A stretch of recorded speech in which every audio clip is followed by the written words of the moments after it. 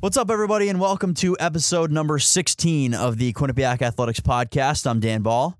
And I'm Matt McAuliffe. And Matt McAuliffe, this was announced. I don't know if we talked about this in our last episode, but we have quite the campaign on our hands here in the world of Quinnipiac Athletics. Yeah, this is an all hands on deck. It is the Chase the Hobey campaign. So it was announced a week or so ago. The 80-plus members of college hockey were announced as the contenders for the 2019 Hobey Baker Award, which is essentially the MVP of college hockey. They have the Mike Richter Award for the best goalie, but the Hobey Baker Award is the best player in college hockey. So senior captain Chase Priskie was the nominee from the Bobcats. He is one of the 80-plus, and I just voted today. You can vote every single day. We checked. I voted today. Did you? Good. We checked the results today, and Chase is still sitting in a pretty secure second place right now out of the 80-plus players in college hockey. So he continues to lead or be near the lead in the nation for goals, power play points, game-winning goals, and this is all as a defenseman. Which is the wild part. It's amazing. And I mean, you and I have both gotten a chance to watch him play, and you can really tell every time that Chase Priskie steps on the ice that he is out there and controlling play for the Bobcats. He's a captain for a reason, and he's not just a leader on the ice when you watch him, but as well off the ice. He mentioned it in the podcast too. He's always making sure guys are putting in the extra work and pushing his team to the limits. And to be honest, it has paid off dramatically this year. So the social media, the hashtag that you can use is hashtag Chase the Hobey. That's CHASE. That's right. So you can make sure that you're supporting and make sure you tag the Quinnipiac men's hockey program on Twitter or Instagram, whatever you do, happen to spread that. And make sure you go online to hobeybaker.com. That is how you vote. There's a little banner on top that you can click to vote. You scroll through the 80-plus. Chase is easy to find because he's in his bright yellow Bobcats home jersey. You scroll for a little bit, though. Yeah, because it's alphabetical. And, I think the first guy is like Evan Barrett from Penn State or something at the top of the alphabet. But you scroll a little bit, you go past Cale McCarr from UMass and a bunch of great players from the ECAC. Get to Chase, click him, go down to the bottom, hit vote. They make you verify on Facebook so that you only vote once a day, but you can vote once a day. So make sure that you kind of set an alarm on your phone or a reminder or whatever, hey Siri, remind me. Yeah. Remind me to vote for Chase Priskie every day for the next week. Yeah, I think so. The campaign, I'll actually go on it now just so we can give the real information. This fan vote goes on for a while. You were telling me the fan vote goes on for a while, then they narrow it down to 10, then the writers narrow it down to 3. Right. And then they choose basically at the Frozen Four, or? Yeah, it's right around that same weekend. Yeah. Because they'll choose in Buffalo. So there's 80 days, almost exactly, until they announce the award. 80 days, 34 minutes, and 55 seconds. We're recording this on Tuesday, the 22nd. But who's counting? not that we're counting every single second or anything like that. But anyways, we'll tell you a little bit more about the history of the Bobcats and the Hobey Baker. It's short, but there are some players that have been involved in that and everything else when we tell you about the week that was in Quinnipiac Athletics. The women's track team, they participated in the Sorlian Invitational this past Saturday. Emily Wolf continued her strong senior campaign on the track by leading the Bobcats in the 1-mile event for a first-place finish. Quinnipiac placed 3 runners in the top 5 in the 1-mile event, with sophomore Amanda Carlson and junior Caitlin Bacchus in 4th and 5th place, respectively. The Bobcats head to Boston University to run in the Terrier Invite this coming Friday, January 25th. Boston University's track is really nice too. If it's anything like their hockey rink that I got to visit this weekend, that should be something special. The women's tennis team unfortunately lost to the University of Virginia 6-1 Saturday on the road. Courtney Nash won in singles play for the Bobcats, defeating Erica Susi 2-6, 6-4, and 1-0. Nash is now 8-2 in singles play in 2018-2019. tying for the team lead. Wow, so good season so far for her. Courtney Nash, the women's tennis team is off this week, so no upcoming matches for them. The men's tennis team was also in action this weekend. They unfortunately lost to Binghamton University 5-1 Saturday at home. Alexa Martinovich earned the program's lone singles win, while Freddie Zaretsky and Austin Yanone picked up a doubles win.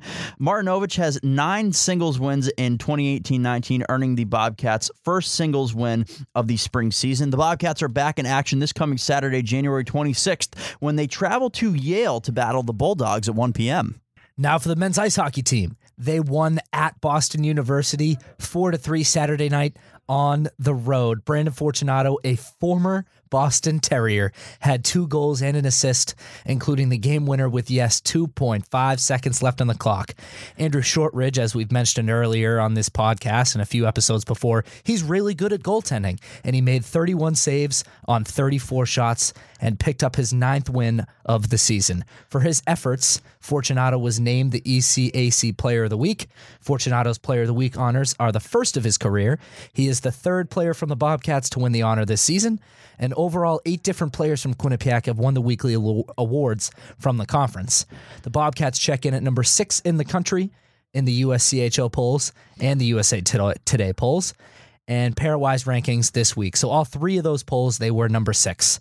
And also, again, we're going to ask you to promote hashtag Chase the Hobey. That is CHASE. On HobeyBaker.com, you can vote for Chase for the fan vote and try and get him past the UMass Cale Makar.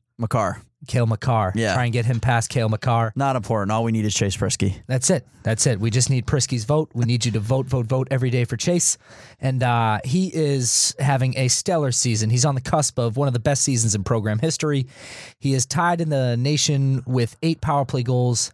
He has 16 power play points, 5 game-winning goals, 4th in the nation with 13 goals, and 6th with 27 points. He is in the top 6 of all of those categories. Amazing, especially as a defenseman. As a defenseman, those are eye-popping numbers, and only 2 Quinnipiac men's ice hockey players have reached the top 10, and 1 has reached the Hobey Baker hat trick. What player is that, Dan?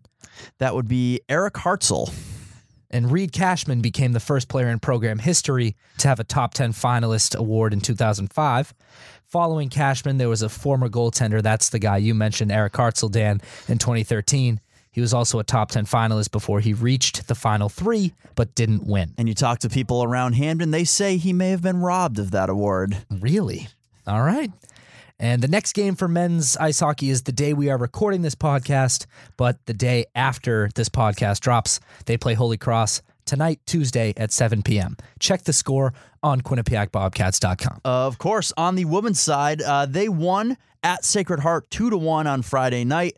Laura Lundblad and Melissa Samoskevich both scored for the Bobcats. Samo's goal was her 100th point in her career. She has an even 50 goals and 50 assists. So Could not you only say that again for the people in the back, Dan? That is 50 goals and 50 assists. So not only can she put the puck in the net, she's also a playmaker.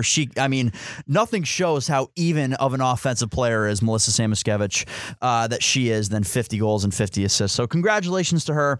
The Bobcats conclude their near 2-month-long road trip this weekend as they head to Minnesota for a weekend series with the Bulldogs of Minnesota Duluth. So non-conference games for the Bobcats finishing up this weekend, and then they head back home the weekend after that and start some more home cooking in the ECAC. We move from the cold to the court. Men's basketball now, they lost to Canisius Thursday at home 65-63. Tight matchup. Cam Young led the way with 20 points while Rich Kelly had 17. There were 16 lead changes in this contest, and the game was tied 12 times. It was back and forth. They also lost to Niagara at home Saturday, 75-72. Cam Young once again led the way with points. He had 24 that game, and Kelly put up 20 to go along with 8 dishes, 8 apples, 8 assists in that game. Senior Abdoulaye Bundu became just the 4th player in Division I program history to record 600 points and 600 rebounds. That's tallying 10 points and 8 rebounds from that game. Bundu now has 634 career points and 600 career rebounds. Now this team is back in action. They head to Marist Friday at 7 p.m. before returning home to play St. Peter's on Sunday at 2 p.m. So the Bobcats, the men's basketball team, again, they are right in every single game. We've talked about this in weeks past, how they're a couple shots from falling away from being, probably first in the MAC right now. But even so, they're still right around the top. They are 3-3 in conference play, and only 6 games in. Yes, it's early, and there's time to still find a groove and chemistry for a team. So I think that's where that team is at right now. And this is kind of a similar thing that we saw last year in Baker Dunleavy's first year at the helm. They were kind of treading water through the first half of the season, but then really picked it up toward the end. Went on, I forget the number that it was when we interviewed him and Dooley earlier in the year, but it was like 4-2 in their final 6 regular season games or something like that. It was a good number to really kind of help them climb at the end of the season. So from the men's to the women's side, the women's basketball team moved to 6-0 in conference play this season over the weekend. They won at Niagara 96-55. That was Friday morning on the road. 6 players for the Bobcats were in double digits, while with Paula Strautmane and Edel Thornton leading the way with 17 and 15 points respectively. Strautmane's 17 points were a season high, while Thornton's 15 were 1 point shy of her career high. Matt, I'm just going to tell you, hang on to those names for a sec. Yeah, no, for sure. Let me put that in my back pocket. Hold on. The victory set the all-time Metro Atlantic Athletic Conference record for consecutive MAC wins, as the Bobcats have now won 36 straight games in conference play. That's including postseason. So congratulations for the Bobcats for shattering Marist's old record. The Bobcats scored 53 points in the first half, marking the first time this season that the team has reached 50 points in a half. They followed up that win with another win against Canisius. The score was 55-42 on the road Saturday afternoon. Taylor Hurd led the way with 21 points off the bench, a career high for her, while Jen Fay chipped in 15 points and 5 boards of her own.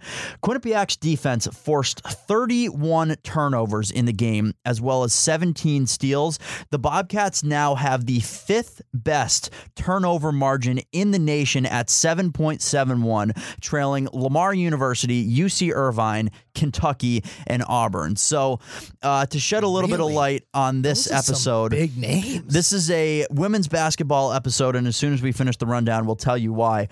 This is a huge stat for Coach Trish Fabry and her staff. The turnover margin, it's the difference between turnovers forced on defense and turnovers committed on offense. So the Bobcats are averaging 7.71 more turnovers per game forced than committed. So again, this team preaches defense first. You see a lot of low scores from their opponents, especially in the MAC, and that's because, no matter where you look, especially in the Northeast, but across women's basketball, this is one of the hardest working teams on the back end that you're going to find. Oh, for sure. And this also comes down to discipline, too.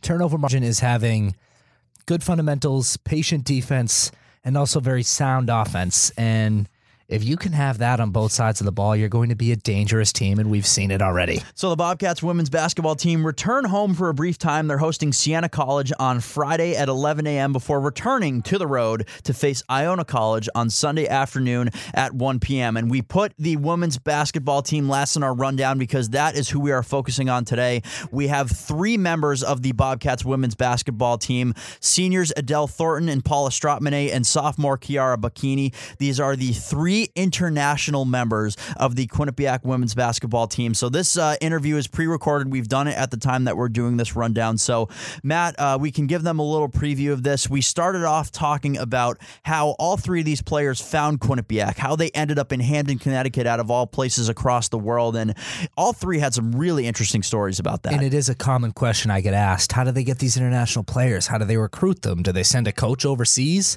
But they do explain that in the interview, and they explain what their first day was like on this campus, and they gave some really good answers, and we were saying it's one of our most conversational ones. It was, because so what we did was, having 5 people in a room, because Matt and I tag team this, and in our strategy when we're together, and especially when we're interviewing the athletes, is we want to get as personal as we can. We want to make it sound like if, you, the listener, was in the room, you just be the 6th person at the table listening to us shoot the breeze. So that's exactly what we tried to do, and, we got some great stories from all of them overseas, coming from Ireland, Latvia, and Italy, respectively.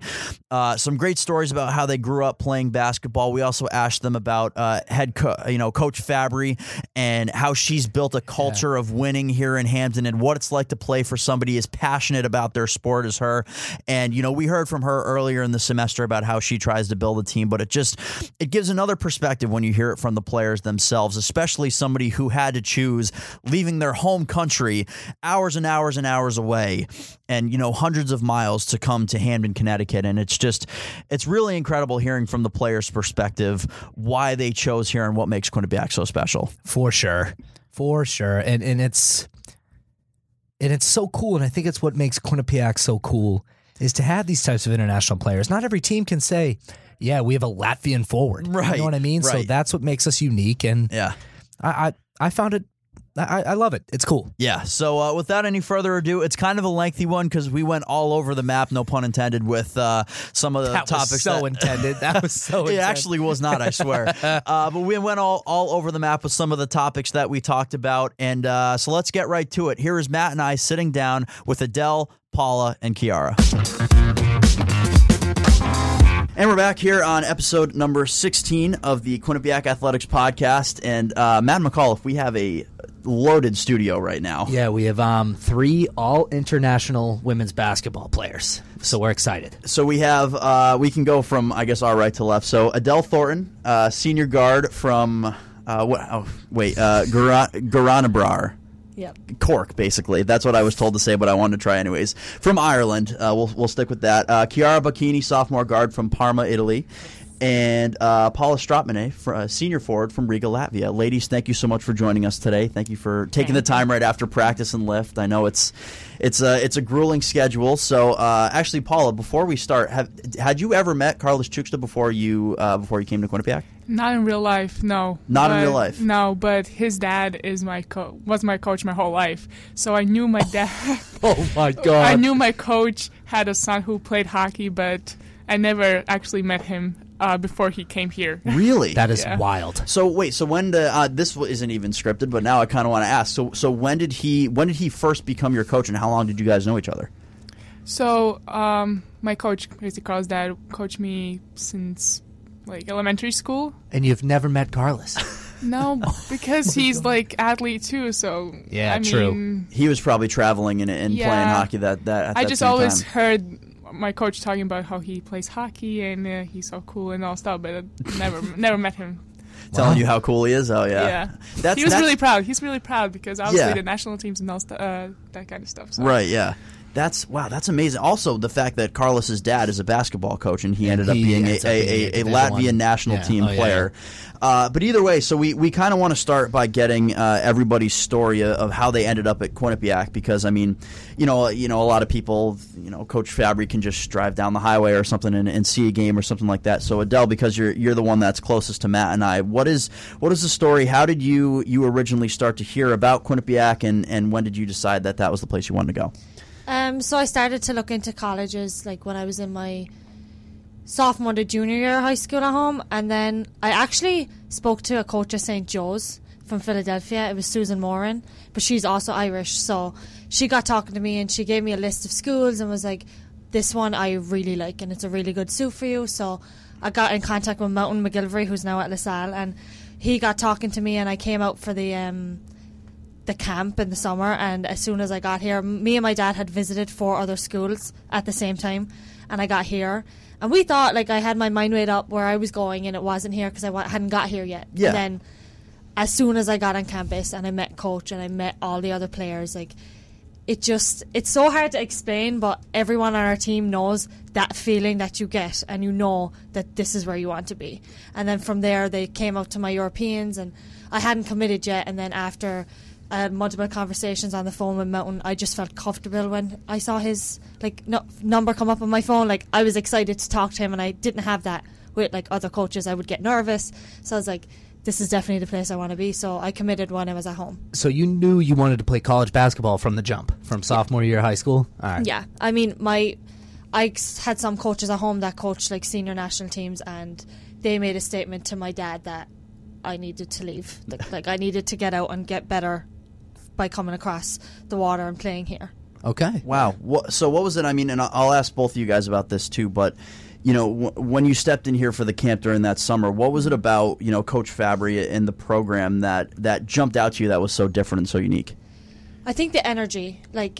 Basketball at home for me is like a really family orientated, like everybody knows everyone. So as soon as I got here, they made me feel like that. Like there was some seniors, like there was a big class the year before we got in here, and they were just so welcoming, and it was just so nice to see that they knew they'd never play with me, but they treated me the same as if it was a regular recruit. You know what I mean? Like it was just so fun. Like I loved being around everyone, and obviously I had an accent, so they all wanted to talk to me, so it was fun. Like it was just, and everybody just made you feel welcome. Coach was awesome. Like I had a smile on my face from the start of the camp to the end of the camp, no matter how hard you were working. Like it was fun. Have you heard, is your accent still as strong as it was when you came in as a freshman? Probably not. No, No. It's not. No, even now I don't speak like this at home. Okay. Yeah, it's just, it's super thick. Like I don't pronounce TH at home. Like it's 3 and it's Thursday. Like okay. Yeah. But here it's 3 and Thursday, so I know the difference, 30 is 30. 30. Yeah.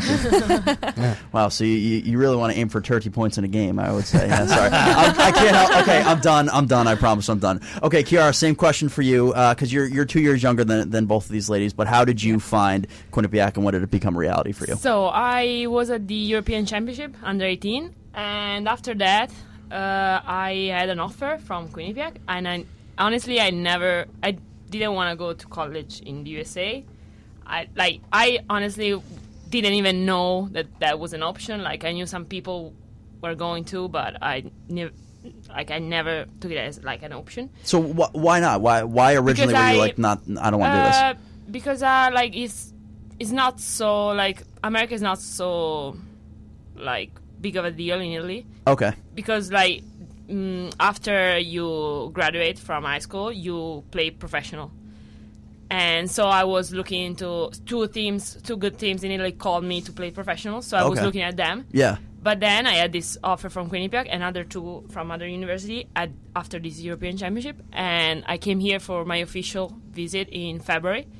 And I said, yeah let's go. Like it's Really? It was so different from Italy. So even money getting waved in your face, you still wanted to... Yeah, I said, no, I don't want to play professional. Like it's too early. Like probably I thought I want to play professional after college when I'm ready to play professional. Like I don't want to rush. Yeah, of course. And in fact, it was a great choice, I think. So did you have that same moment that Edel talked about, where you walked on this campus, you walked into the gym, and you were like, nope, this is where I want to spend the next 4 years? Yeah, definitely. Yeah, I came with my dad. I was so nervous because first time speaking English. Like I speak English in my high school, but first time like in really like daily speaking English, it was crazy. Right. And I was so nervous, and they make me feel like family in right, here. yeah. So it was amazing. So I want to ask this question. I wish I asked Edel too, so we can probably all three of you could answer it too. What was the difference between the Italian game and coming over to the United States? Was it the biggest difference for me is that here you play for passion, for fun. In Italy, you play always for passion, but it's like you are a soldier and you have to be so serious, like about everything. You cannot laugh. You cannot do. It's so different. Like I don't know how to explain this, but I came here. I'm having so much fun, and it's so like, here it's like sports and recreation, but over there it's like, and in Ireland too. For me, it's more like hobby based. But I think, like Bacco said, like people are more passionate about it here, and I don't know if it's just the fact that like, I don't know, we practice every single day together with the same people, whereas at home it's like you practice 2 or 3 times a week, and then people go do their day job or they go to school, and you're not in the same environment. Like we all don't do the same thing every day. Whereas here, we all go through the same thing. And like coming here, I realized that like when I was home, I thought basketball was what I was. Coming here is now basketball is what I do, not what I am. Okay. So it's really different. Wow, that's an interesting difference. I mean, so here basketball is what you are. No, No. what I do. It is okay. here in the United States. It is a part of who Chiara Yeah. Bacchini is as a human being. Yeah. But And then in but Italy- over in Italy, Yeah. you are Because, for example, your if name I is would have your name decided might as well be basketball. Yeah, because if I would have decided to play professional, yeah, I probably could not go to a university because right. it's or basketball or not or nothing. Like Okay. Wow. or basketball or you study, and here you have both, and so it's a great opportunity. So what's in Italy? What's like a post basketball career? What would that look like? Hey, it's a good question. Or you're really, really good at basketball that you earn much money. Right. Yes. Or- yeah. Then you can just Or live you comfortably. like during basketball, you can do like university online, and you get a degree. Okay. But it's way tougher and Wow. That is wild. Yeah. But so you also play a lot longer at home. Like Yeah. people in their 30s are still playing. Yeah, So like Right. till- here it's really finite. I think maybe that's why people value it so much because you kind of, for most people, those 4 years are what you have in your career. The highest moment is college. Right. And only a couple people go after. So that's why maybe they value it so much at home. Yeah. Kind of like you play more. yeah. Is it more competitive in Italy than here?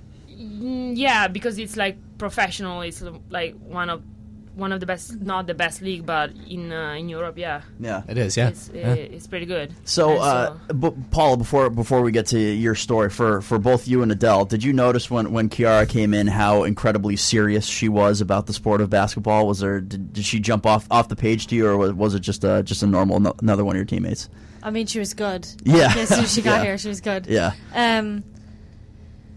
I feel like, I don't know, like there was a sense of relief maybe. Like she knew she could be like Yeah. not as like I play with a lot of passion on my face, so like I scream and like I get excited. So I think we all were like that at that point. Like all of us play like that. So Yeah. I think you just get the vibe, and like we played pickup before we ever had a practice. So I think she knew, but she was determined. Like she was way more serious in pickup games than like you're just walking around backwards She like would I'm playing process. full court D. Like yes, go. Like it's awesome. It was fun. Yeah.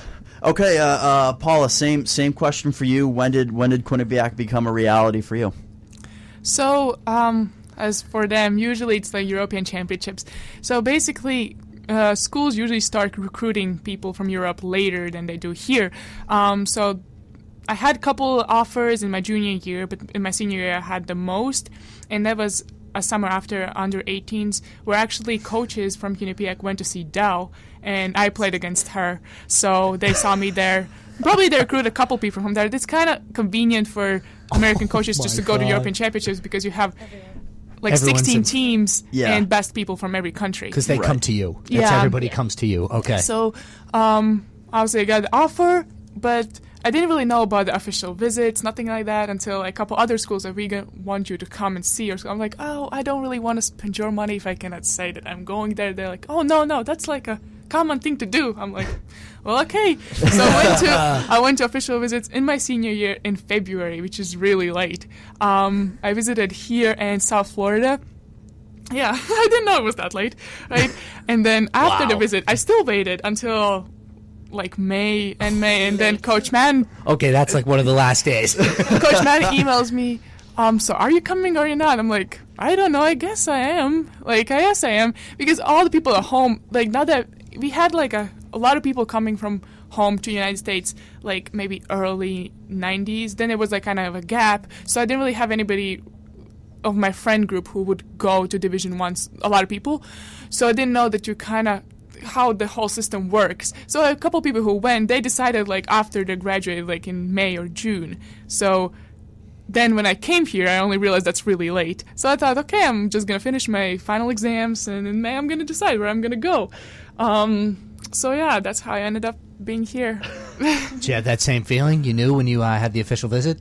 Yeah, and the thing was, like, I visited here first before I went to Florida, and because it was winter here, obviously, and the everybody was like, oh, in autumn it's so pretty here, and all that's like, classic. this is pretty Yeah. now. This is pretty now. And then I went to Florida, and they had like a bigger campus, obviously, the summer and all that, but I was like, I don't think anything what they could offer me right now would top this. Wow. And was literally the feeling. Obviously, we had the dinner at Coach's house, and it was really nice. And yeah, it just, even if I didn't decide at that point, that I didn't tell anybody that I'm coming here. I knew, but I just didn't want to make it official.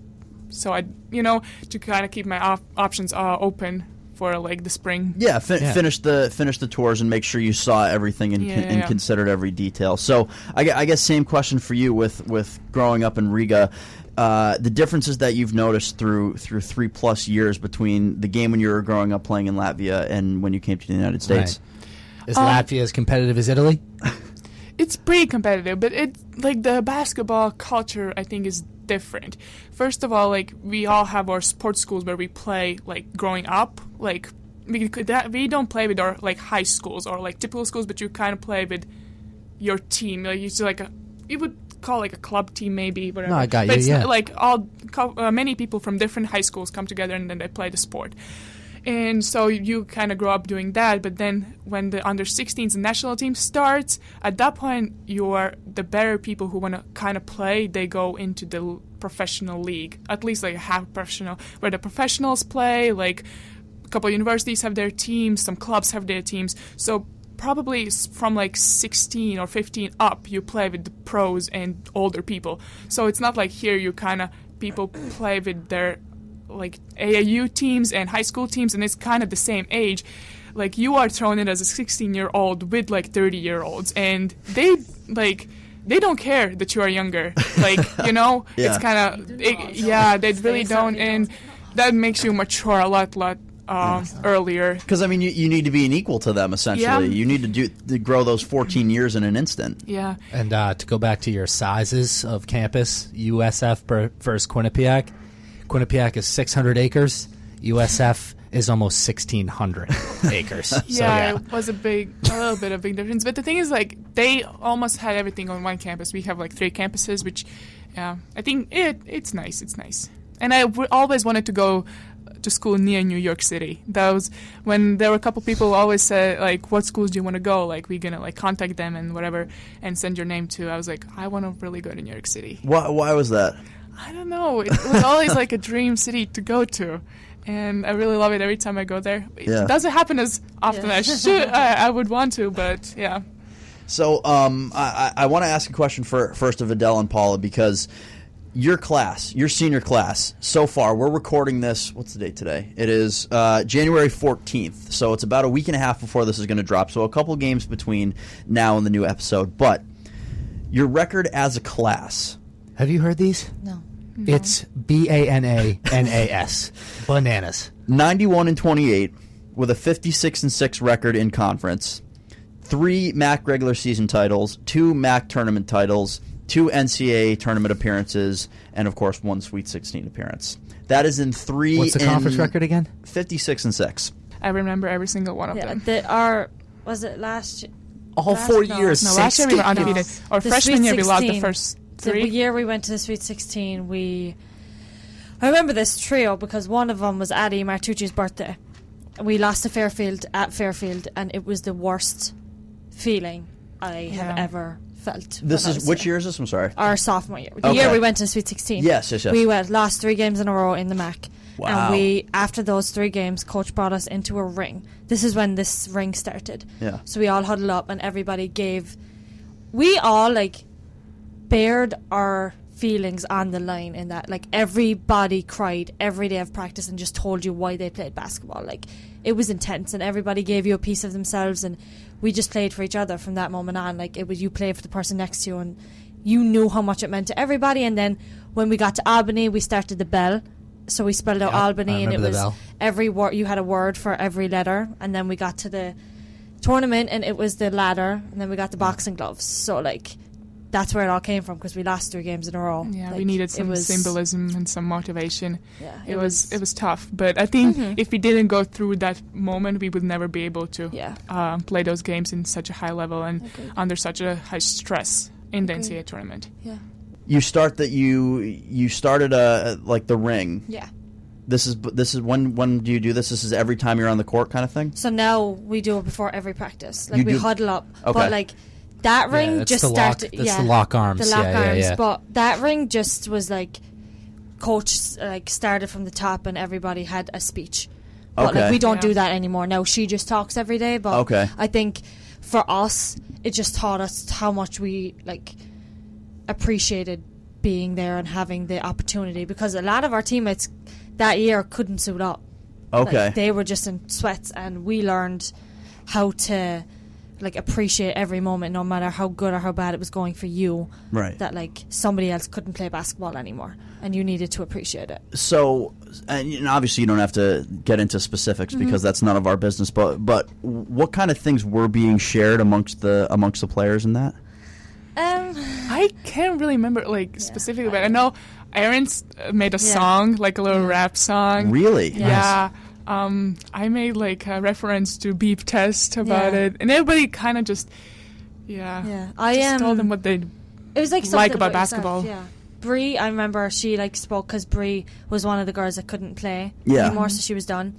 And like I brought it to like everybody know I'm the emotional wreck of the team. Like I will cry Every at time. everything. Every time. So like anyone could cry and I'll cry with you, like for any reason.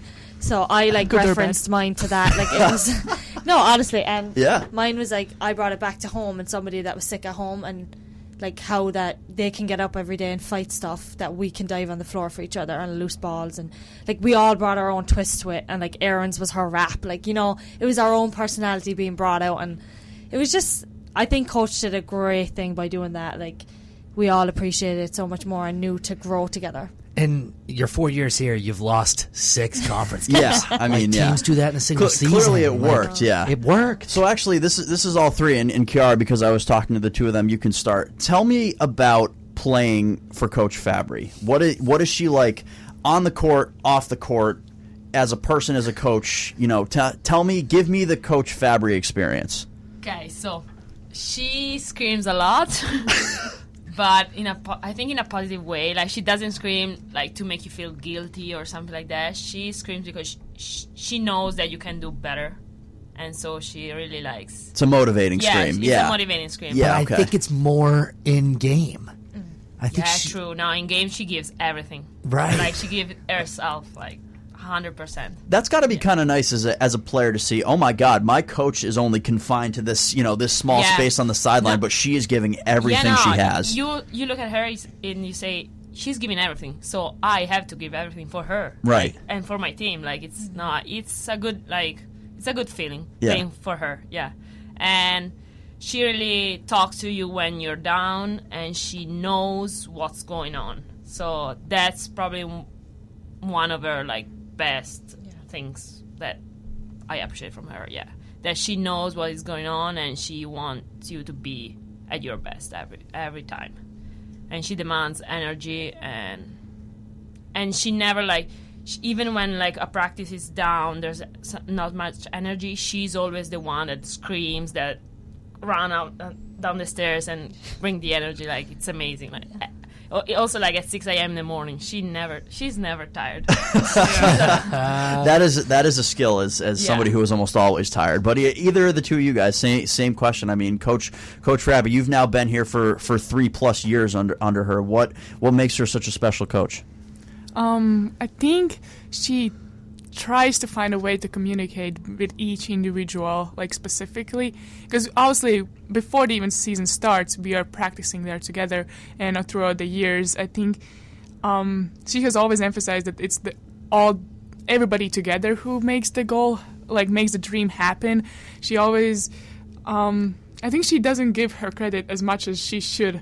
Like she always says that other assistant coaches do a lot of job, Lori or her managers like Becky, Coach B, she always makes sure that everybody knows that everybody's working together for this one goal. But maybe I think she has to know that a lot of this is because of her, and we want to like play. Because she, like Chiara said, like she gives you everything she has. So it's kind of like a shame. Like you don't want to be the person who doesn't give back. Yeah. I remember I made a post-game video. She gave a nice speech after the win with Harvard. And I remember I edited it together. Yep. And I had to get it approved from Coach because it was her. It was raw emotion. It was her after a game. And I showed her the video. She watched it. She nodded her head and went, "That sounds too much all about like me." And I had to edit it. She was like, "It sounds too much about me. I want it to be about everyone." Wow. Can you get other coaches in there?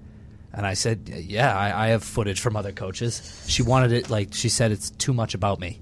Like, fix it. That is, Yeah. for somebody that has put up what she has over her career at Quinnipiac, even in Fairfield too, and as a player. Edel, same question to you about her. Yeah. I think she misses playing so much that she really lives the experience with us every time we step on the floor. Like Bacco said, she gives it 100%. And like you said, she put up numbers like when she was playing, and she is still doing it now. And she just, like, she tells us all the time, like, she loves being part of a team. And I think she's built such a team environment here that's why a lot of people want to come.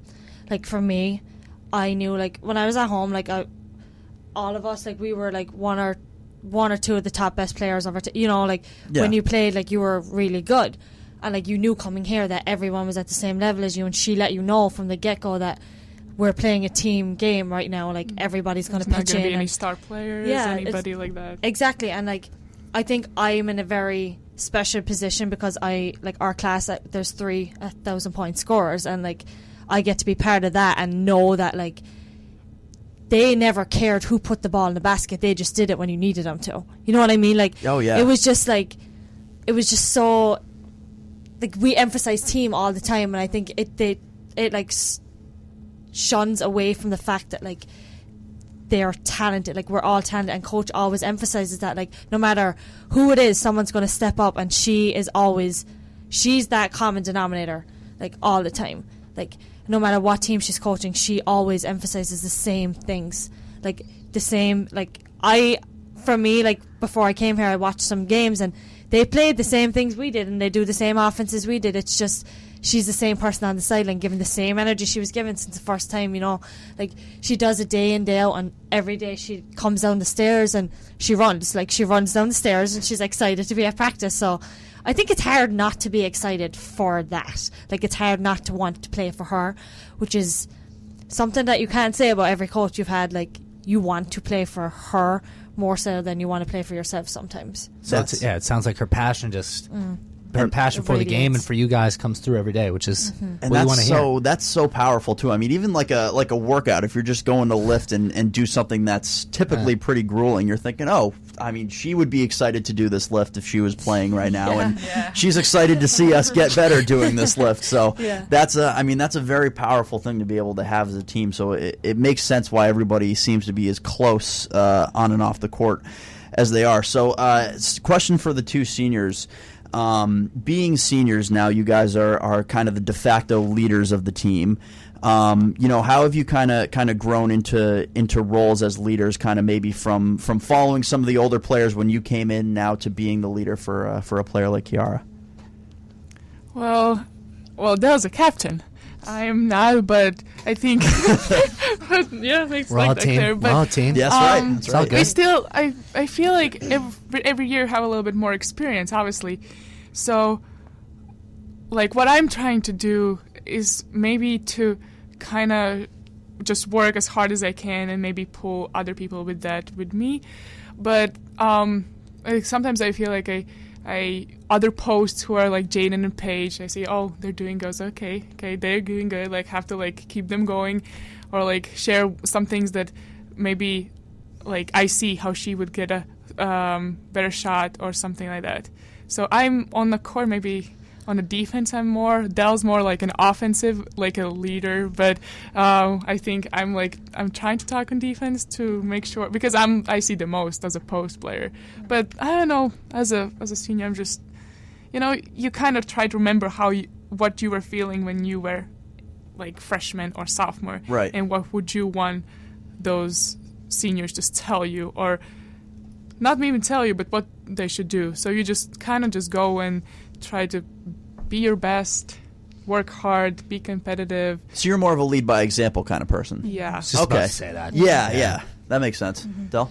I'm a lot more vocal, I would think. Like Paula, like, leads by example. I try to lead by example, like, she does. Give everything I can, like, when I'm out there, because there's no point, like, you can't demand something from somebody else if you don't do it yourself. Like, that's my attitude. And if I ask somebody to run harder so that I can give them a layup, like a pass up the court, then the time I need to sprint, like, I need to run harder. You know what I mean? But I think just for me personally, in terms of leading, I want to be able to say that I impacted the person. Like, I had, like, when I leave here, I want people to, like, that knew me, like, to have known me, like, for me as, like, a raw person. Like, I don't know, it's weird to explain, but, like, I want to have a positive impact on people around me, and I want to leave, like, obviously the girls have left their mark with 1,000 points, and I am never going to get there, number one, but number two,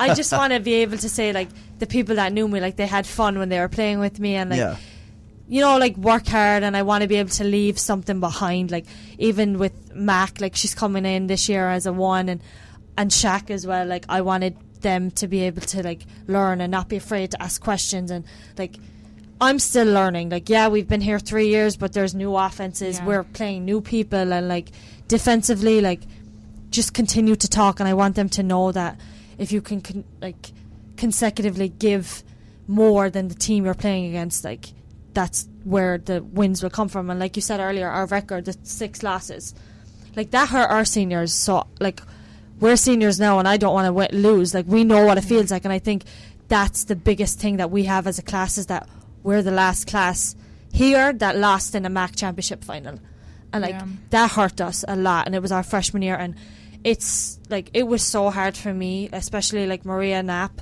for me, was a big leader. Like, she really, she impacted my life in a big way, and the fact that we couldn't give her senior win, like, I just want people to be able to play. Like, I want all of our team to want to win for the person next to them, and I think that's a really hard team to beat. So, and also our coaches were actually a couple of weeks ago, we had, like, a meeting in a locker room, and coach was telling about what we have had all, like, wins and success, but what we want our legacy to be, and that we have to, like, think about that.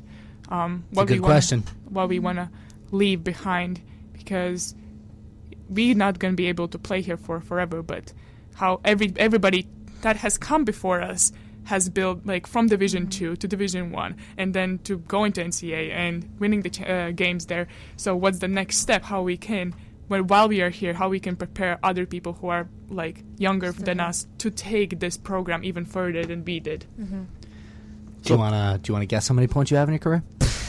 All right. Is this updated? Oh yeah, it's all updated. Oh yeah. Wait. There's no way. I'm definitely, like, 300. You have 419 career points. 600, huh? I might take a couple of shots on it. Well, on that, Paula, actually, I mean, over the weekend, speaking of legacy, you cemented your legacy as one of the best players offensively in Bobcat history by putting up your 1,000th point. So, I mean, first of all, you know, what was it like for you to be able to hit that milestone, and you know, the meaning being able to come up with this program through the last 3 years and hit that milestone? It's just really cool, I think. I mean, I've been struggling with the offense this season a bit, and I kind of try to think, what if I cannot score, like, what else can I do? But I think because all the seasons before this year were kind of better than they are now, that helped me to reach that goal. So I think that just shows that you kind of have to constantly be working at, like, and try to bring productivity or whatever your role is on the court, like, throughout your career, not just in one season. And because all the work I did before that kind of gave me that, although I have to work so much on my offense now, and I try to get extra work in while we have the winter break and stuff. But it was definitely cool, and joining Erin and Jen and being, like, one of 3 of them who got the 1K. It's really cool. What makes your class so special, so impressive? What makes you guys click? I don't know. I think this is a loaded question where you can kind of pump yourself up, but you know, that's. I think our class came in a kind of, like, a right time. Yeah. Because they had a big class, almost like we were. Yeah. Like, they graduated right before us, so we came in as 4. Like, Jen obviously is a kind of class above us, so. But she didn't play with us freshman year because of an injury. But so we came in, like, okay, we didn't really know what the situation was, because other people obviously didn't. We just came in as a new people. But we, okay, if we're gonna work really, really hard, like, we might have a chance to be on a court for a little bit. It's 5 seniors. Yeah. So, like, we worked super hard. Like, we got those spots on the court. Like, we played. It was really great. And I think that first season kind of, like, shaped how we would move forward. But that was also, like, it was our hard work, but also the timing when we came in. I think so too. Like, I remember our sophomore year, coach, I think she had it in the back of her head, like, she knew one day that, like now we would be 5 seniors to a team. And she put us all on the court together for a couple of games, and it was crazy. Like, we were young, it was a mess, and everybody was shouting at everybody, and Paula and I, like, we were quiet. Like, I was a lot more quiet than I am now, and we were just on the court. We would huddle up, and it was a mess. Like, it really wasn't. She had to go away from us 5 because we just couldn't click on the court together, and it was, you know, it was hard. But then, like, we grew, we matured, and now we're like 5 of us are starting, and it's awesome. Like, just to see, like, how much we've developed as a class. It's fun, like, when you sit back. But I haven't really taken the time to sit back much because I don't, you know, we're still here and we still have to get better, and, like, I still want us to go further than we have gone and leave it in a better place than we got it. And, you know, it's just, I don't know, being like 5 seniors is a lot of people, and we just need to realize that what we leave behind is bigger than, like, what, you know, like, 5 of us are going to leave in May, and we need to leave everybody, like, wanting more. Like, they need to be better than what we, like, when we started off in November as 5 seniors, we need to leave the program in a better spot than when we leave. Absolutely, yeah. You got to prepare the younger players for, okay, this was our program for 4 years. This is how we grew, and now it's your turn. Now here's the reins. Yeah. And they've been like, the younger players. They've been stepping out so much. Like, Taylor and Paige and Jaden, they've been literally leading us in the offense from coming from the bench, which is literally amazing. And and Paige works so hard. I'm so proud. And I mean, I'm fully, like, relaxed that people who are gonna stay here next year are gonna take care of things. All right, wow, good to hear. Can keep the train rolling. Should we ask the questions, or do you have? I have one more. Yeah, please. So you guys mentioned legacy and stuff like this. Do you think Quinnipiac basketball could hang in a Big East? Yes. Yeah, I do. I honestly, over the past, since we've been here, and, like, we can hold it up with big teams. Like, we're not. You almost beat, who was it, Texas? Texas. Like, and we had that. And honestly, and I'm not being whatever, and I know we've suffered injuries, but at that moment, if that game went the other way around, I think our non-conference would have went a lot differently. Like, I think we would have, like, that win would have, because there was no doubt in our minds that we weren't going to beat that team. And I think that's something different from when we first got here. I think, like, we played Temple, and we were you were kind of nervous. Like, they were bigger than us and bigger team, but we always still we beat them our freshman year. And I think from that win, we never, ever were nervous of bigger teams. And I think that's just the kind of, I don't know, like, the legacy the other teams left behind again, but also the grit that coach, like, instilled in us, that, like, even if they're bigger, faster, strong, like, at the end of the day, it's like, if you have the ball more than them, and if you stop them, like, the team has to put the ball in the basket to beat you. Like, if we can stop them from doing that, then we're gonna beat them. So I think we could definitely hang in the Big East. I think we can put it up with bigger teams. I mean, you've beaten Miami twice. Yeah. What was the second team of the Sweet 16 run? Marquette and then Miami. Okay, so you beat Marquette, beat Miami. Because, I mean, the strength of schedule this year? We were just reading the stats because we were recording. The 24th hardest schedule in the country, which can more than qualify you for a tournament run. Yeah. Yeah. What were some of the other numbers that? The biggest one. I think this is the biggest one that Coach Fabry liked too, was the turnover margin. Yeah. I know you guys are top 15, 13th in turnover margin. Because it was 20.33 turnovers forced per game, which, first of all, on defense is amazing. Unbelievable. And then I believe it was 14 turnovers committed per game, which leads to a 6.33 margin. So, I mean, you know, defensively, Chiara, we've talked about this in the past, that you consider yourself a more of a defense first player. So I kind of struggle in offense a little bit because when I was home, I was not like an offensive player. I was not the best scorer. I was like I could do a little bit of everything. Yeah. And so when I play, I want like to like give my team what I can do the best. So defensive side, but I think I'm growing up in my game too. So. Yeah, I mean, guys, and that'll come. Yeah, of course. You guys also held UConn when you played them to their lowest point scored, right? Yep. So We slowed that game down to the max. We don't. Because I it's was like there. uncomfortable for us a little bit too because we don't play like that. Like, Yeah, we Yeah. don't play, but So what was the game plan going in and playing a team like that? Because I was there, and it felt like you guys shot clock was down to 3-2 Oh, yeah. every single That possession was- before they shot. Yeah. that kind of was the game Yeah, plan. It was because- like give them as least possessions as possible, and we could win the game. Like the shot clock was going to 10, and we don't really do that. Like we run the floor, you get the ball up, and I remember at one point coach was like, "All right, let's just go play QU basketball right now." Wow. And, like, we were like, "All right," and everybody got hyped. Like it was fun, but I mean, they're a great team. Like you gotta switch up your game a little bit when you're playing them. So Yeah. and it's also hard. Like we didn't really have much time to prepare for them. I think we had like 2 more a day. Like if we could have made it even maybe closer. Obviously, they had the same amount of time to prepare for us as well. But I think the mindset playing these big teams have changed. Not in like, oh, how are we gonna beat or how are we gonna play or how are we gonna survive like this big school. You've already lost if that's your thought. Yeah. Exactly. Like yeah. you've already, if you're Yeah. thinking, Instead- oh, how are we going to beat them when you see them on your schedule, you've already lost. Yeah, of You've course. lost. Instead, we have like, okay, we just need a plan. How no matter how hard it's gonna be, if we can execute this, we're gonna win. Yeah. So we tried our best to like slow the game down and try to do offense in 10 seconds or Yeah. 5. Yeah, it was that. Like, Yeah. like, the balls were not going in like they went in the previous game. So there was the difference. But yeah, even the Texas, they're ranked. They were ranked 9th, they're I think, at Yeah, that they were point. top 10. They have these amazing posts, amazing guards, but we like, okay, we prepared for them for the whole week, went in there, and unfortunately fell short for 1 point. But Yeah. I remember, like, I think it was, like, one of the reporters asking us, like, how do you... I don't know.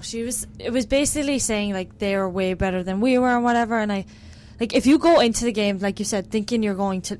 Like, if you look somebody in their eye and they look nervous, you have already won. So why... I was like, you know what? We're here. We're both at the same point in our season right now. Like, you know, we're the best. Like, at that point, we were the best in our conference. They were the best in theirs. Like, yeah, they had a lot more of a name to them than we did, but we're at the same game right now. Anybody could win. It's so. an early on non-conference game. You could catch them sleeping. Yeah. Exactly. And we did at the start. You did. I remember we were playing and Gino went crazy on the sideline at one point, and I was like, enjoying "This is fun!" Like, all right, like it was funny, but you know, it's just like If you're able to frustrate a guy like Gino and his game Exactly. plan, I mean, because you know it's the mark of a good team where you kind of need to change your game plan a little bit. But if you see over there one of the most winningest coaches in college basketball is scratching his head, you know you're doing something right. Exactly. And I remember like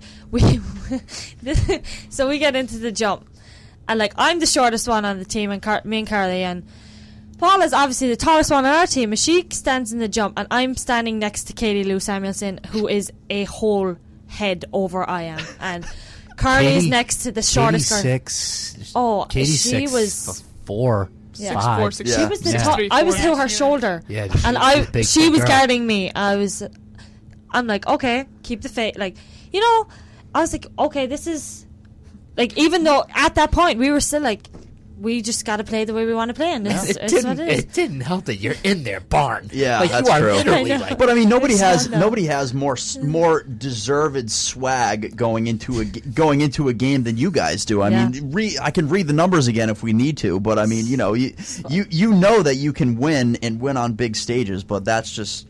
You know, we went down to see during spring break last year the first game at Gamble. the first game of the tournament, which I think was also against Miami. Yeah, It was against Miami. Yeah, that was a great game to watch. Good one. But it's a great place to watch basketball. But either way, okay, we've kept you guys here for long enough. So we like to do 3 quick questions at the end of each interview. These are the real thinkers, the one that we kind of get to know you more as a person. Okay. So the first one, and Del, because we've been starting with you, we're going to start with you. Yes. If you could live anywhere in the world that is not Hamden, Connecticut, Where you living? where would it be and why? Can it be home Sure. or no? Yeah, it can be. I mean, if you're a else? home, it can be anywhere else. Yeah, but I mean, if you're a homebody and you just want to go back to Cork, Like, I'm then a that's huge hot guy. Hate the I'm- cold, so I always Yeah. get. I'm anywhere other than Hamden. It would be home, just Okay. because like I have 3 older brothers. One of my brother has 4 boys. You're like, an aunt now, aren't you? I'm an aunt. Yeah. 4 times. Oh, Yeah, wow. I am an Busy aunt, guy. and then like my family. I just love being around a lot of people, and we're always together. I miss home when I'm here, but I have a home here too. So like, Yeah. it would be for always from now on. Like, home is Hamden or home is like Cork. That's So, a powerful thing to have happen over 3 years. Wow. Yeah. All right, Chiara, same question. Wow, it's a difficult one. This is a tough one. I would You're also say- welcome to say home, but I mean, if there's somewhere else that I you've would been, say Italy, but not home. Probably I would change city.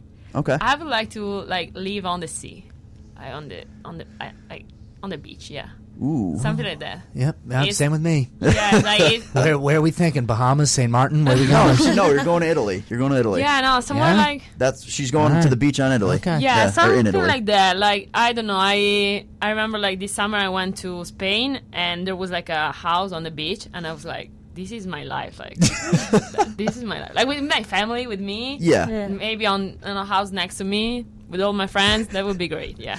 And the family in a house next to you, so you can be close but not too Yeah, close. exactly. Yeah. Exactly. Yeah. All right, Paula, same question. Wait, are you going to say it? Are you going to say New York City? No. Okay. Ooh. All right, okay. I'm like in a constant like dilemma inside me because I love to travel. That's one of the reasons I came to America in the first place, and I want to see the world. But I don't think I could say that anything besides Latvia is my home, because it's not only like the people there, but it's like the culture, the food, the language. And if I could live in my summer house, which is by the beach, actually, just not South Italy, right? Whatever, it's kind of northern Europe, but yeah, like that's my favorite place on earth. And if Del comes to visit this summer, which I hope she will, then she's gonna see. And home is like, I want to see the world. And I don't think I'm gonna like stay. I'm gonna, as much as I want to travel and experience different cultures. But my home is always gonna be Latvia. You guys are too funny. My home will always be like Cork, but like I think we have 2 families now. Yeah. As opposed to like 2 homes, like we have 2 families. Yeah. Like, no matter where, I think no matter if everyone from QU decided to go to like Australia, then I would say it would be Cork in Australia. But I don't think that's ever going to happen. But like, right now, like between Hampton and Cork, if they're funding it, then I'm not going to say no. Okay, second question.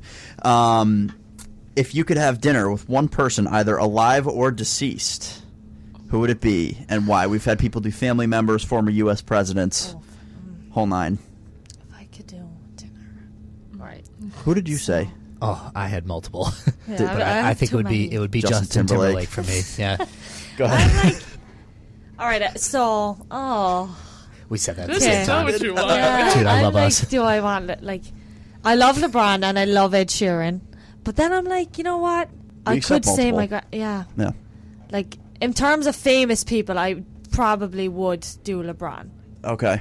And then, in terms of like family members, it would probably be my dad's mother, because she passed when I was 1, so I never got to know her. And I would, because they tell me stories. She seems like pretty funny, so I would really like love to meet her, like in that kind of sense. I don't know. Famous people? I honestly don't know. I don't think I. No, I don't want to have a dinner with a famous people. No, person, no. I don't. Chiara's famous enough. No, Yeah. no. Yeah. I No, I like to see them in concert or something like that in games, but I don't want to. But not dinner? No. Keep the air of mystery around them. You know what I mean? Like I guess you're right. Yeah. I mean, Yeah, like they're famous, so let them be famous. I'm not at the level to be like that. Okay, that's fair. That's absolutely I'd fair. Probably want to have dinner, with my mom, my grandma, because she passed away in 2013, and she was literally like me. Like, we were the same person. And so it was so fun, and it was a hard one for me. And I remember the first time, like when I was born, she was the only redhead in my family, like me. And I remember when I was born, my mom told me that she, like, when she saw me, she was like, "Oh my God, no! Like, what a disaster! She's a redhead like me." Like, she would be like crazy like me. And in fact, my mom, like, after like probably 2 hours when I was born, she asked the nurse to take me away because I was so like like she said, I cannot deal with that. Like, please, just let me sleep. So that's why. Okay. Well, I would like to meet some celebrities. I mean, I kind of just had I always would like to meet Carter's Beyonce and her family. But I would like to actually meet David Dobrik, the vlogger, from YouTube, and be in a vlog squad. Maybe that would be really cool. Really? 22 years old. Get out of here. Let's see how many subscribers he has. He probably has a ton. Like, I don't know. Probably a ton, yeah. Like millions. But I just... Yeah, he has watching- 10 million subscribers on YouTube. Yeah, I've been watching his videos. It's so hilarious. And they always do these pranks, and then he gives his friends cars. So I could use a car. Wow. So, yeah. Yeah, I can get pranked for a car. That's not too bad. Right? Yeah. I think it's just like the whole vlog squad. It would be really fun kind of thing to meet them. Okay. And last question.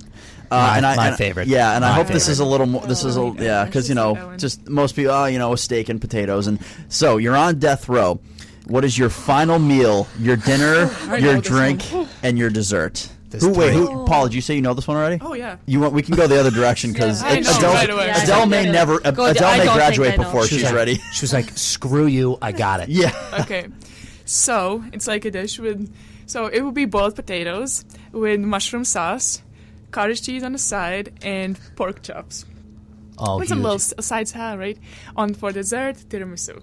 Ooh, man. Oh my God, my dad is the biggest tiramisu guy. Is it really? Yeah. Wow. Any drink? Just at that point, it doesn't even really matter because that's amazing. But yeah, we have like this like bread like kind of drink. It's I don't really know what you call it. I don't think you have a name in English, and I don't think you have it here. But it kind of tastes like non-alcoholic, sweeter beer. Yeah, Okay. Okay. Yeah. I'm on board with that. Because I was going to say beer is wheat, so I mean. Yeah. That makes sense. Wow. So This is tough. yeah, it's so tough. The meal is really tough. I know. I would say Have to choose from the whole Italian. Pasta, you want kitchen. lasagna, you want... I want pizza. That's the problem. I'm pizza all day long. It's not even I think close. I'm gonna go with pizza. Yeah, Yeah, it's not even close. yeah, I'm pasta. pizza, a really good one, big one, with a type of cheese, stracciatella, and drink. I know what it is. It's Aperol Spritz. I know this. It's a type of Italian drink. I mean, what's the drinking age in Italy? 18. Oh, all right. Oh. Yeah, all right. Yeah. And probably that one. And dessert. And dessert. Oh God. I don't really know. Yeah. Probably strudel. That is a type of cake, type of thing with apple, cinnamon, and raisins. Apple strudel. That's a good. That's a good pick. Yeah. It's a good pick. It's really good with whipped cream. Okay. Yeah. That. All right. I think I would go with a Christmas dinner, but my dad's. So, like, Brussels sprouts, this white sauce, some cabbage. What is it? It's called gratin potatoes, but it's like potatoes, like, sliced with cheese. Yeah. Like a cream. Yeah, it's yeah, really I know, nice. yeah. Okay. Then stuffing, but it's like sausage meat stuffing. My dad makes it. It's amazing. Oh, my Man. Yes. Lord. Yeah. Oh, my Then Lord. some ham. That's my dinner. And then If there's any room left. yes, I would have probably probably a coffee. I really like coffee as my drink. I would probably have a coffee. Okay. Yeah, just coffee. That's it. And then I'm not a big dessert person, but like I love like candy. Like so, I would have a box of crunchy bars. That's chocolate. Isn't that candy? Is that does that not count? Yeah, you're right. Crunchies, I like. I think you thought like I jellies. like jellies. So there's these they're like Swedish fish like texture. Yeah. But they're like, you know, do you ever see the Haribos? Like those are jellies. Oh. You know what I mean? Like that kind of. that Not kind like of jelly. chocolate candies, but like. Yeah, Yeah. those Interesting. kind, like Really gummies. candy. Yeah. Gummies. Like a gummy bear kind of thing. But I Oh. would have like I would have the whole box of those. Yeah, they're smiley faces. I love those ones, or the cola bottles, and yeah, Del I always would eat brings the us whole back. So they box. do come in other shapes. Other huh? shapes. Yeah. My parents are coming in February, so I'll get them to bring some for the That would be much appreciated Yeah, for sure. the Quinnipiac Yeah, yeah. Athletics for the Podcast. athletics. Yes. For the podcast crew. That eat with the appetite of athletes as well. See, Well, I'm an ice cream guy. I do like a chocolate lava cake with vanilla ice cream Yeah. all day vanilla. long. Yeah, see, I like ice cream as well. Because chocolate ice cream for me is like I can No, do same. without it. I don't like Vanilla is chocolate that elite. much. Yeah. Yeah. wait, you're a vanilla guy too? Over chocolate ice Yeah. cream any day of the week. Yeah, that's it. 100%. Wow, I feel so much more welcome in the studio now. I thought that was a crazy take. You Chocolate guys ice are cream with looking. chocolate chips. You guys are looking at each other like we're crazy. So No. Yeah, I Yeah. cannot. Basic. I only eat chocolate ice cream. Oh my Nothing god. without Vanilla chocolate. over like twice on Friday. I mean, I'll still like. I would rather get something. You know, Any like day of the week, twice on Friday, easily. Were you just a regular like a steak and or were you pizza over everything for So your I meal? was. So I was on. I want to do a pepperoni pizza with steak fries, and then, Steak fries. yeah, I love You steak and the fries. steak fries, man. Oh my god, It's so What funny. are they? Yeah. So they're the thicker fry. They're like Yeah. the longer, thicker Oh, one. okay. I thought there was like steak on them. No. Oh, don't I thought they were even. out the Oh my steak god. You know, like pieces. the Parmesan fries or something. I don't know. But Oh, the truffle fries. are bomb. like poutine from Canada with Yeah. all the stuff on. Yeah. Oh my But god. you know, like McDonald's fries are skinnier Yeah, and stuff skinny. like that. The Yeah. steak fries are Thick, more yeah. more surface area, and then like the chocolate lava cake. Yeah, more surface area for your fries. for your Well, ketchup. Yeah, Come I'm on. not saying you're wrong. I'm a big steak fries guy. Bottomless steak fries at Red Robin. Shout out. Okay. I've never had them. I need to go. I- Can we go like this weekend? Yeah, absolutely. All right, cool. Well, now that we've made plans. Yeah. Ladies, thank you so much for joining us here on episode number 16. Congratulations on all the amazing success, and congratulations on 1,000 points. And, best of luck heading into the max schedule. Thank you. Thanks, Thank you guys. so much. Thank you for having us. Thanks so much to Edel Thornton, Paula Strautmane, and Chiara Bacchini for joining us here on episode number 16 of the Quinnipiac Athletics Podcast. And that's going to do it here for Matt and I this week. Thank you so much for making us a part of your week. Make sure you go online to QuinnipiacBobcats.com. Get all of your stats, scores, rosters, tickets, merch, whatever you may need. You can find it right there on QuinnipiacBobcats.com. Make sure you go and follow all of the social media accounts on Twitter and Instagram at QU Bobcats. That's how you're going to find them. Make sure you subscribe to us on iTunes and leave us a review. We would really appreciate it. Matt McAuliffe, if we want to find you, the co-host of the Quinnipiac Athletics Podcast, how can we do that? At M McAuliffe 7, Dan. Oh, it hasn't changed. Nope. Interesting. No. Make sure you follow then. And I am at Dan Bahl, BAHL. Thank you so much for listening, everybody. We will see you next week. We'll catch up. Bye-bye.